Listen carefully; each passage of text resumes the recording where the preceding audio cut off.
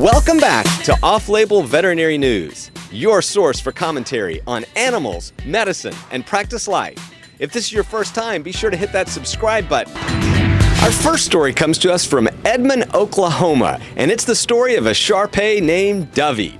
Turns out that Grandma noticed a few pacifiers were missing, and Dovey started not feeling so well and losing a little weight.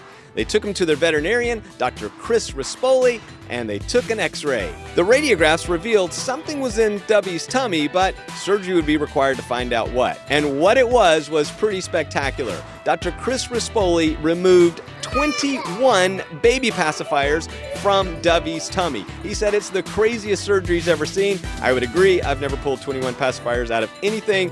Dovey's doing great. Grandma's watching the baby. Everybody's happy. What do you think, off-labelers? How many pacifiers have you pulled out of a Shar-Pei? In technology news, Windows Internet of Things Core, which is a programming language used for small devices, has just released an update that will allow facial recognition of pets. Microsoft has also released how to build your own facial recognition pet door. Where will all of this facial recognition wind up? I think it's going to wind up on pet feeding devices, on doors, security. It's going to help us with medical records. Heck, it may even allow researchers to study behaviors that we've never seen before. So check this out. If you're interested, build this dog door. I want to hear from you if you've been experimenting with the Internet of Things and facial recognition. In Broadway musical news, last week, the Neil Simon Theater's production of Cats was disrupted when an animal service dog escaped its owner, jumped onto the stage, and attacked one of the actors. Actress Mackenzie Warren,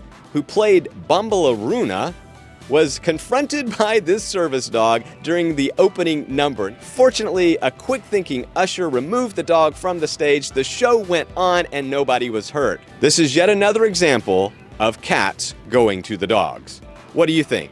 In a year-long study in Perth, researchers wanted to find out if free adoptions had any impact on the cat's fate, on their medical or behavioral conditions, and whether or not the owners adhered to health guidelines. The researchers also wanted to evaluate whether or not a different type of cat owner was motivated by a free adoption program. The outcomes were remarkable.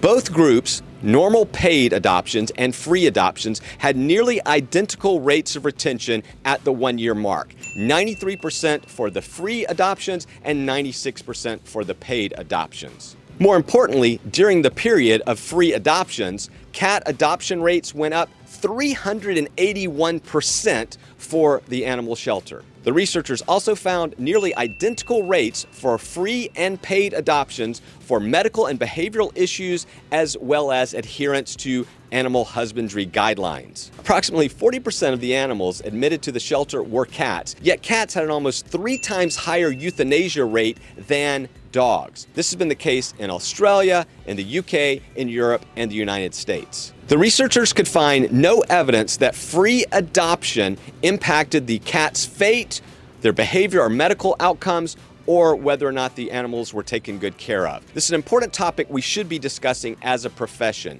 Should we be promoting free animal adoptions? Because in this study, they found that when they offered free cats, the adoption rates skyrocketed. They also found that first-time cat owners were more attracted to free adoption programs and initiatives than paid adoption. So what do you think, off-labelers? What do you think about free adoption for dogs and cats? Our goal should be to do anything possible to empty animal shelters and provide the best care for the animals we love. If free adoption can help us achieve that goal, then I think it's something we should definitely explore. This study was in one shelter in Western Australia and needs to be reproduced elsewhere, especially in the United States. What do you think about free adoptions? Well, that's it for another edition of Off-Label Veterinary News. If you like content like this, be sure to hit that subscribe button and ding the bell so you'll be notified when content like this drops on your internet doorsteps. Until next time, keep living that off-label life. Bye.